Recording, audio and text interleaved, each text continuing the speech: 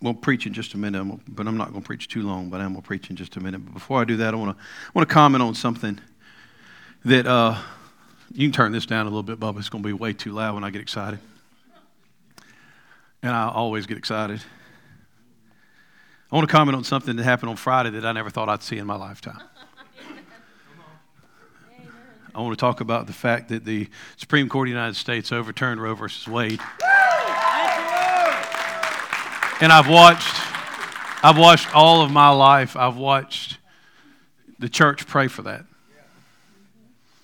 All my life, I've watched the church pray for that. And here's the thing, you need to understand something. It's not about whether you're a Republican or a Democrat. I don't care what side of the aisle you're on. Let me tell you something, and I'm just going to tell you because I'm going to show you right out of the Bible, because I don't care about political aisles. I don't care about side of the aisle. I care what the Bible says. Amen. And I'm going to tell you, it's not about health care. It's not about choice. It's about the sanctity of life. And the right to life that every being that God creates has, listen to me, before it's ever formed in the womb. That's right. See, everybody's like, well, and let me tell you, it's not a clump of cells. No. It's not a clump of cells. And when I watch major leaders of our country stand and talk about how terrible it is that we have stopped the slaughter of over 1 million babies.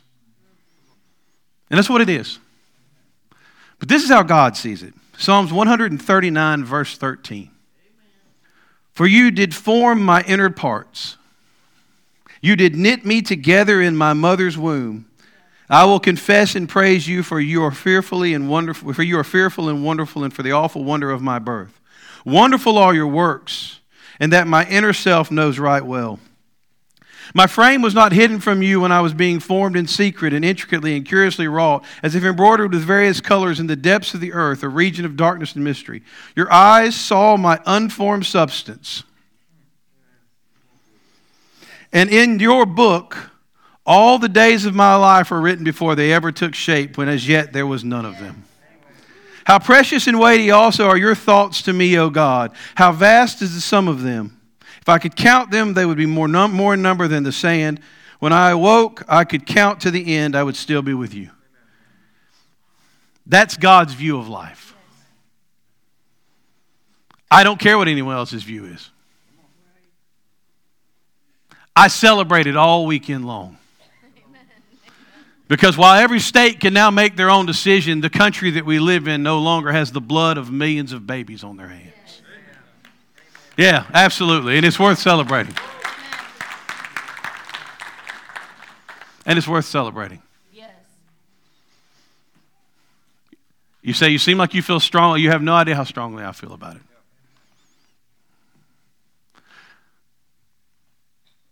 But I watched the prayers of the saints be answered. A lot of y'all have been in this a lot longer than me, and you've been praying about it a lot longer than I have. And to watch it manifest is an amazing thing. It's an amazing thing. I just wanted to talk about that just a minute. I feel like we would be amiss in being thankful to God. We'd be amiss in being thankful to God for what happened if we didn't talk about it a little bit. And it's had me thinking all this last few days since this happened. I had something kind of prepared before Friday, and God said, no, don't talk about that. Talk about this. And I thought about all of the futures cut short through that awful deed. But then I thought about the magnitude of our God and how he sees each one of us. And that's what I'll talk about. Just a few minutes. Isaiah 40 verse 12 says this. Who has measured the waters?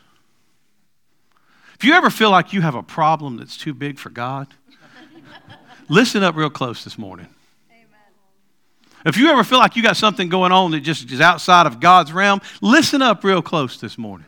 Let me tell you, I'm just going to go ahead and let you know in advance, you do not have a problem that is too big for God. There is nothing that is too hard for God. You don't have a sickness that is outside of his healing abilities. You don't have a need that's outside of his provision. You don't have anything going on in your life that God cannot handle. And I think so many times we have this problem right here in our face, and this problem looks like it's some big, amazing, major thing. But you don't see it from where God sees it from. How many of you have ever flown in an airplane at about 35,000 feet? You can see counties. Just see whole counties in states. Stuff just looks like huge farms look like postage stamps. You know why? Because you have a perspective so that when you're not seeing what's on the ground. See, our place, they get right in our face and they look big, but they don't look big from where God's sitting, because guess what? They're not big from where God is sitting.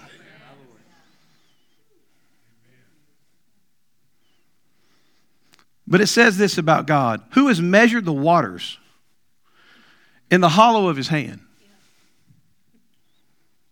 Oh, God, you just don't understand how bad my situation is. God says, who are you talking to? I hold all the waters of the earth in the palm, in the hollow of my hand. Yes. My problem is so big, God. He says, what do you mean your problem's big? We go out and look at the Gulf of Mexico and we think it's impressive. It's not even an ocean, it's a gulf. You go out there and look at the Gulf, you're like, wow, look at that. It's a gulf. It's not even it's not even an ocean. And God holds all the oceans, all the gulfs, all the lakes, all the seas, says holds all the water of all the earth right here. He just cups his hand.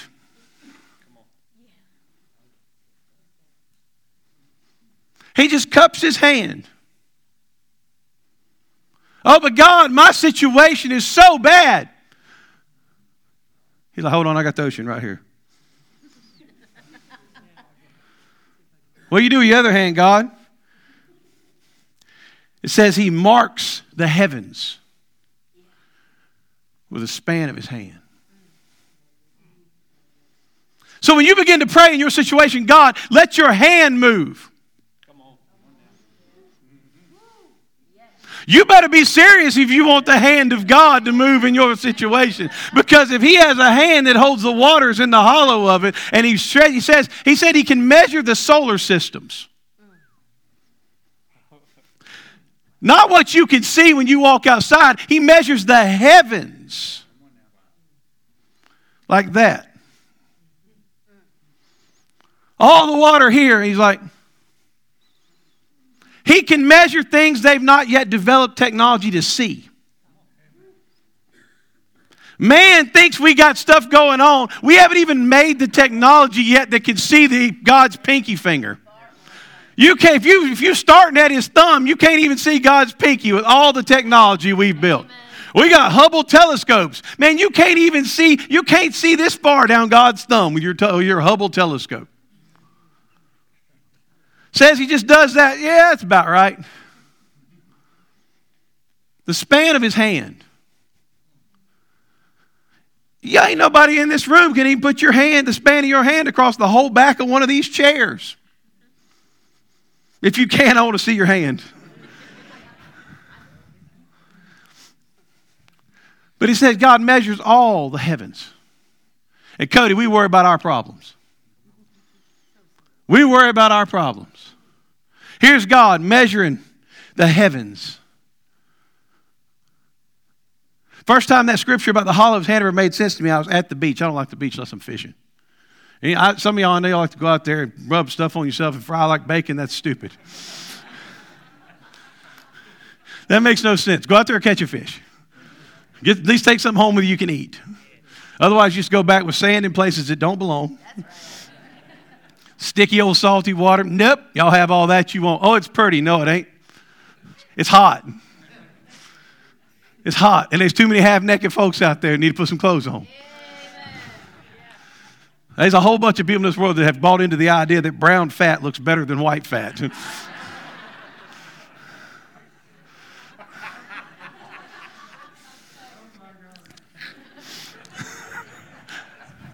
Y'all, listen, y'all taking your kids to the water park, y'all gonna find out. Jason was at a birthday party a few weeks ago at the water park. Told me, he said, man, that's one woman come in. I didn't even think she's wearing a bathing suit.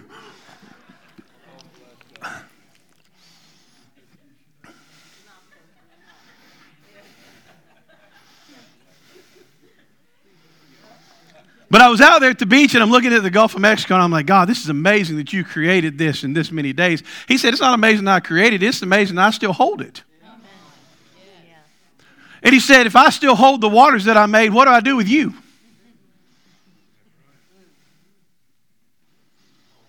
See, I worry about my situation and my struggles and my problems. And God says, hey, listen, if I can still hold up in my palm the oceans that I made and said were good, what do you think I'm doing with you that I said was very good? Because see, we have this misperception of how God sees us, because most of the time we think that God looks at us the way we look at us. Can I tell you that God doesn't look at you anything like you look at you? God doesn't look at you as someone who is weak, who's someone who cannot. He doesn't look at you as someone who is cowering in a corner. He looks at you like he did Gideon, hiding behind a wine press, and says, "Hail thou mighty," that story in the Bible. Because you got this dude, he's like, and then he, of course, he does what we always do, and he gives his qualifications of why he's the worst. We all do that when God calls us to do something. We give him a list of qualifications of why we're not able to do that. He told Gideon told him, he said, listen, you got the wrong guy. I am the least in my father's house. My father's house is the least in the tribe, and my tribe is the least in all the tribes. He said, I'm the least of the least of the least of the least. I'm the lowest of the low. I am the most inadequate, incapable person in all the land. And God says, hail thou mighty man of valor. Moses sees someone who stutters. God sees a deliverer. We never see ourselves the way that God sees us. But this is what God says about us. Psalms 8 verse 3, when I view and consider your heavens. You know, it's actually a good thing. I'm going to tell you all this because we live in this world where everybody stays inside all the time. It's stupid. Pick your head up off of a computer screen every now and then. Look at what God made. Pick your head up off of a screen every now and then and look at what God made. Consider the heavens. Do you know you'll learn a lot about God if you get outside and look at his creation? You'll learn a lot about God. You'll learn all kinds of things about the magnitude of God. But it says, when I view and consider your heavens, the work of your fingers, the moon and the stars which you have ordained and established, what is man that you are mindful of him? Or the son of earth-born man that you care for him. He says, when I look at everything you've done, God, when I sit out on the beach, when I go to the mountains and stare at the mountain ranges, one of my absolute favorite drives in all of our country is to drive out of the Eisenhower Tunnel going into Colorado, where you first get your glimpse of the Rocky Mountains. That's incredible. That's an incredible drive when you just pop out of that tunnel and there they are, and it's like, wow. Wow. My daddy loved the mountains. He wanted to always go to the mountains. That was where every time he took a vacation, Daddy wanted to go to the mountains because he just liked to look at the handiwork of God. Listen, ever since I've seen the creation that God makes, I can go to any city in the world. I am not impressed by their skyscrapers and their smelly streets. Man does his best. He builds a skyscraper. God says, hey, let's put a mountain over there, and there it is.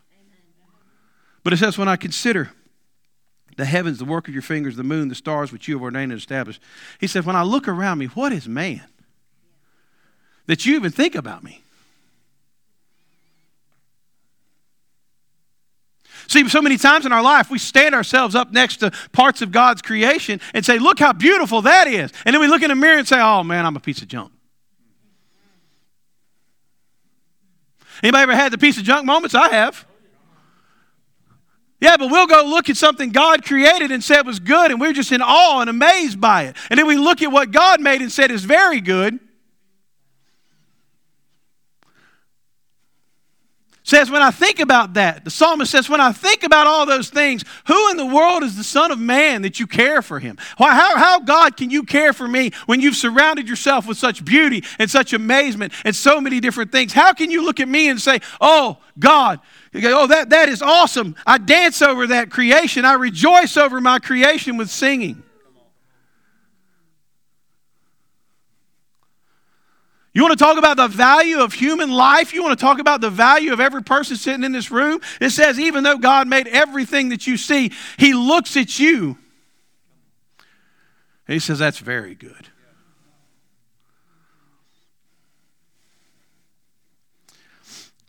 So the Son of earthborn man that you care for him, yet you have made him but a little lower than God. The King James says angels. That's not a correct translation. The correct translation there is, but you have made him a little lower than yourself. You made all these things, but when you made man, when you made Jason just a little bit lower than yourself, God. How does God see you? God sees you as so far superior to anything else he ever created. It's not even close, because he made all of those things for our enjoyment, but he made you just a little lower than him. He made you a little mini God. You say, you can't say that. I can. It's in the text. It's what the text says. The text says that he made you to be just a little lower than himself with godlike qualities. So that he made all these other things. Everything you see that we're amazed by, he made it for you to enjoy. When he gave man the earth originally, he said, take it and subdue it. Enjoy it. We're amazed by our playground.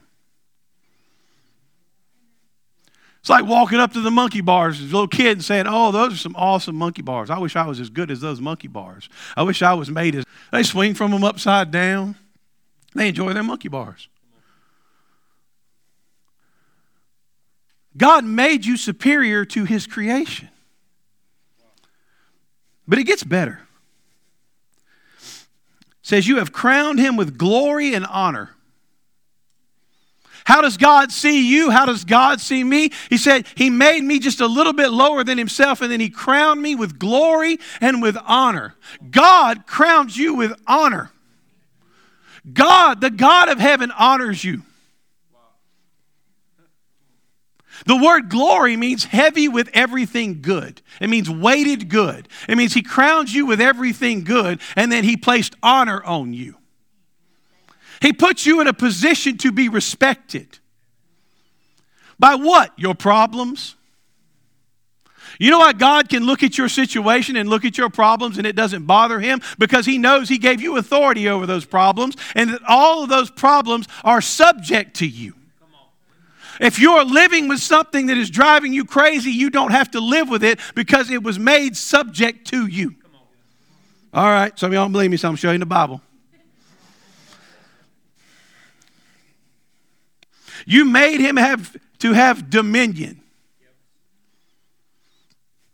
You made him to have dominion over the works of your hands. You have put all things. Does that say some things? All things where? Under his feet.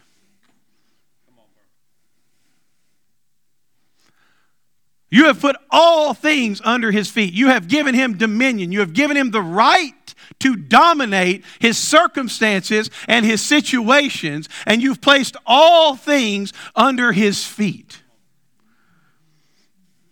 You say, Pastor Johnny, it's scary circumstances out there. No, it's not. No, it's not.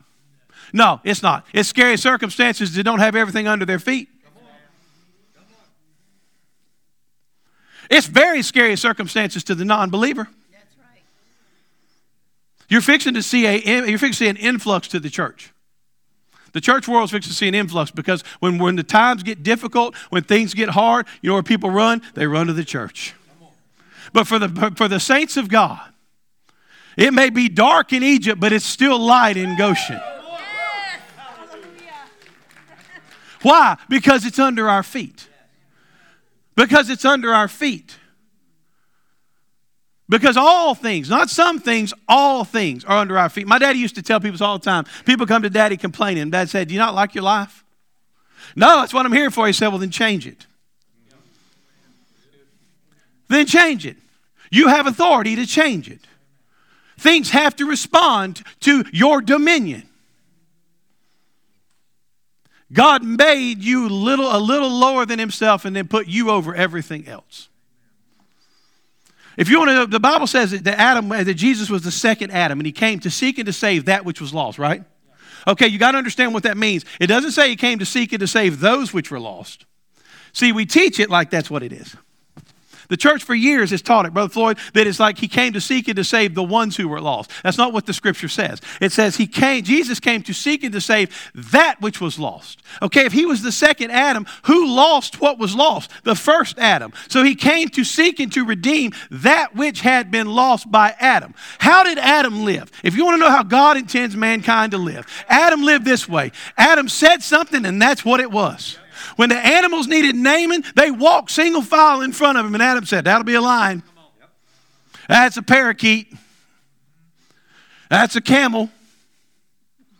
And that's what it was. And when that lion stood up, he said, go over and lay down. See, listen, lions did not get their first taste of being subdued by Daniel. See, lions knew how to be subdued by the power and authority of God because they saw it first when Adam named them. See, your problems are not getting their first chance at being subdued by God. Spirits that attack us are not getting their first opportunity to be subdued by the power of God. What it takes is somebody who will walk in the authority that God has given them and to take dominion over the situation and over the problems. See, we spend so much time praying, God, fix this. And he says, I gave you dominion. Why are you praying for me to fix it?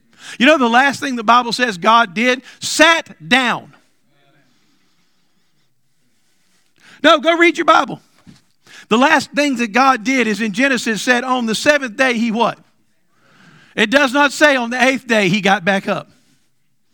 Because Hebrews says he finished everything he was going to do just waiting for someone who would believe. We are sitting around waiting on God to do something that he's given us dominion and authority to do it because we don't see ourselves the way that God sees us. God sees us as overcomers. God sees us as courageous. God sees us as bold. We sit around and say, God, make me bold. He said, I already did. God, heal my body. He said, I already did. By his stripes, we are healed.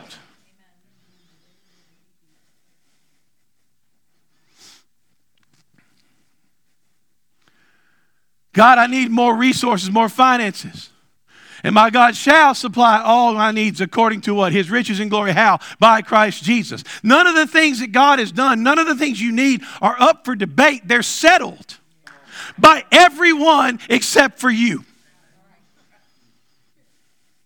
I got news for you, Teeth. They're settled where the enemy's concerned.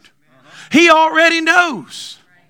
Say, how do you know that? When Jesus encountered the demon Legion that he sent into the hogs, the first thing they said to him was, why are you here to torment us before our time? We know we're whipped, but why are you here early?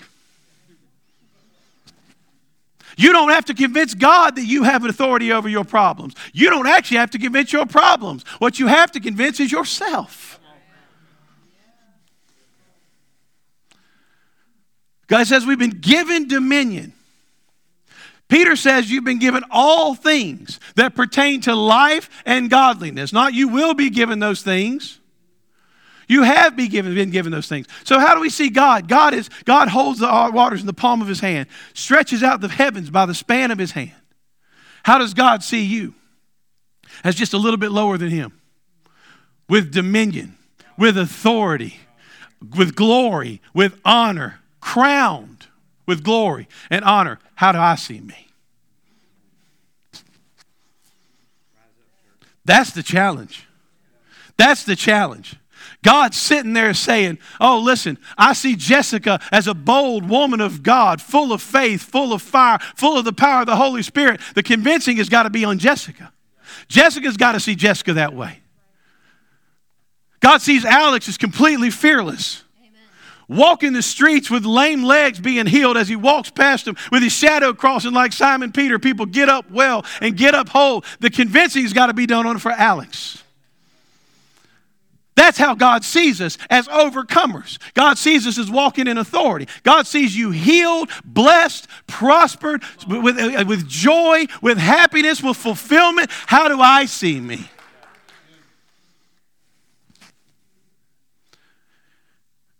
God is more than able. And because God is more than able, you are more than able.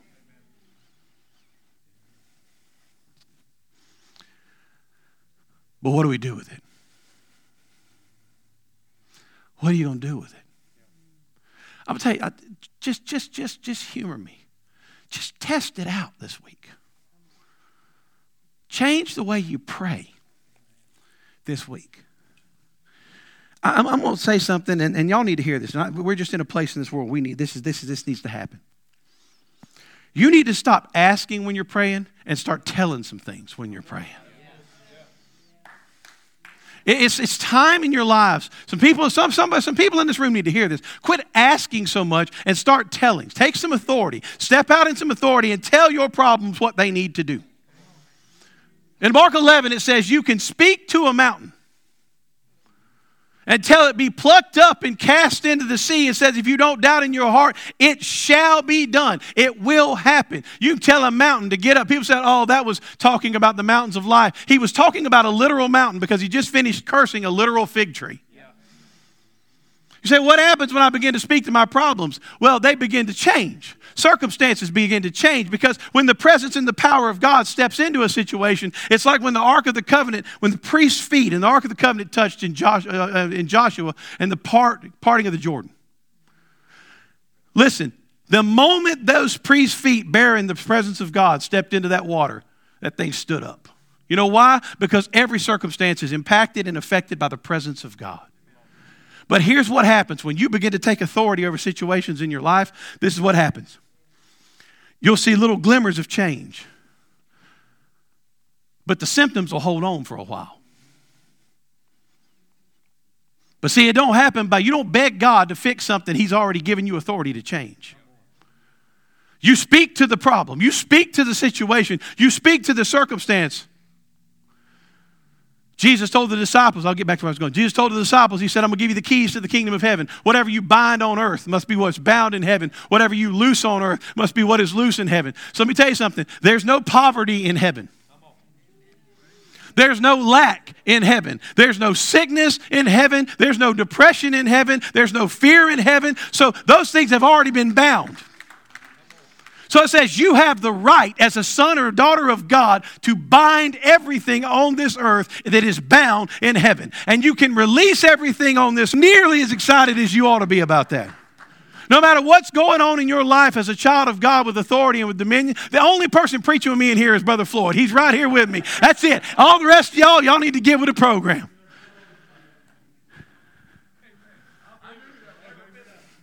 And your life reflects it. And your life reflects it. But if it's bound in heaven, you can bind it on this earth. But what happens? You begin to declare to the problem and the circumstance. Same thing happened when Jesus encountered the fig tree. Went up there, he was hungry. And there weren't no figs on the fig tree. So he cursed it. And then they left. A day or two later, they come back by. Simon Peter is astonished.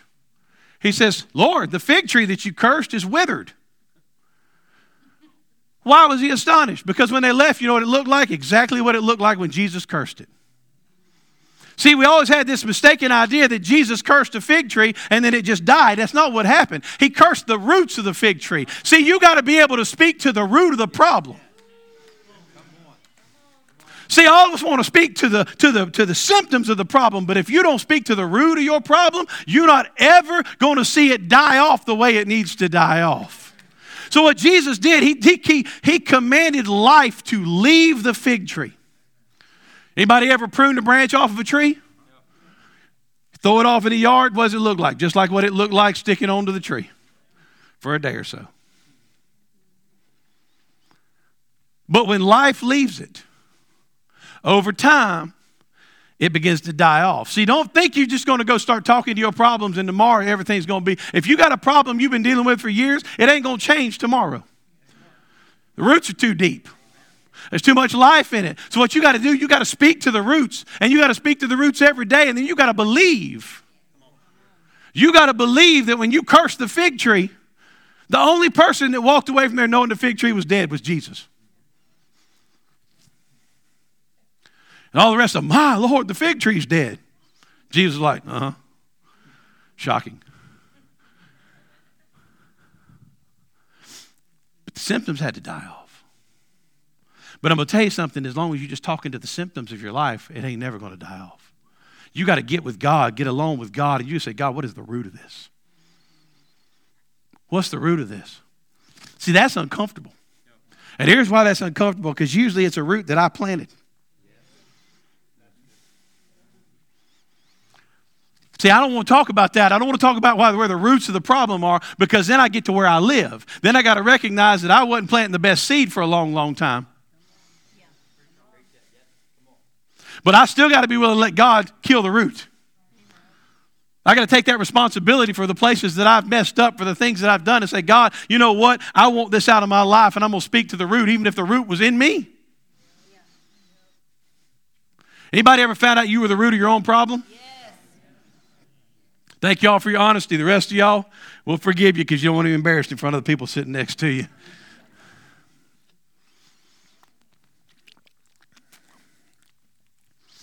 But if you don't learn to speak to and take authority and dominion over the root,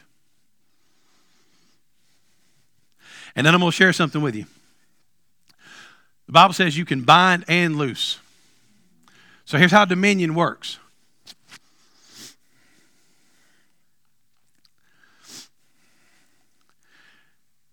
Power will always fill a vacuum. I'm going to use some example we all can understand. You see a country go to war and they chop the head off of a dictator or a dictatorial regime.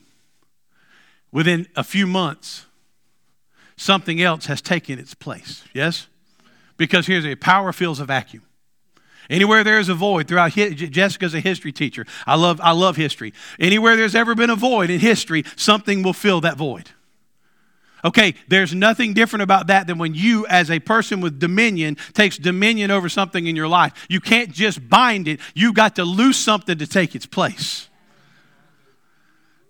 See, because if you leave a void, something will fill that void. Something will fill that void. You've got to fill that void with what God's word says about it. You can't just curse something you don't like in your life. You got to turn around and loose what God says about you into your life. See, it doesn't do you any good to curse poverty if you don't loose abundance.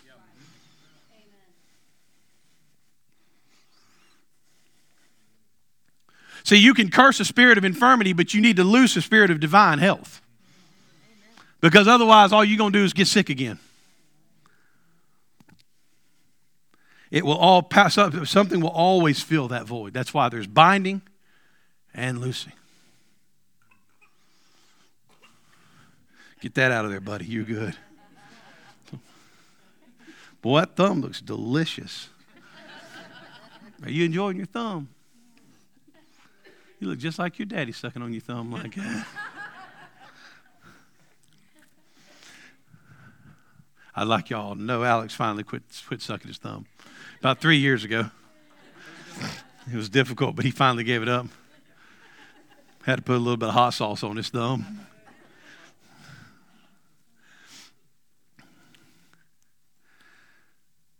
We have to see ourselves how God sees us. I was thinking this week about how many times God has heard prayers and he thought, why don't you go do something about it?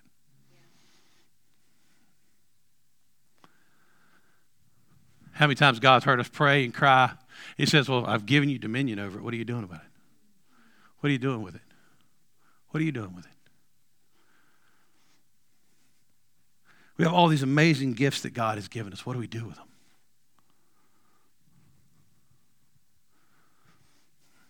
I won't never get done, but I'm fixing to quit. Jay, can I quit? Am I supposed to quit? Can they stand or we need to stay seated? What are we doing here? You told me you have a presentation. I'm done. I preached all I got.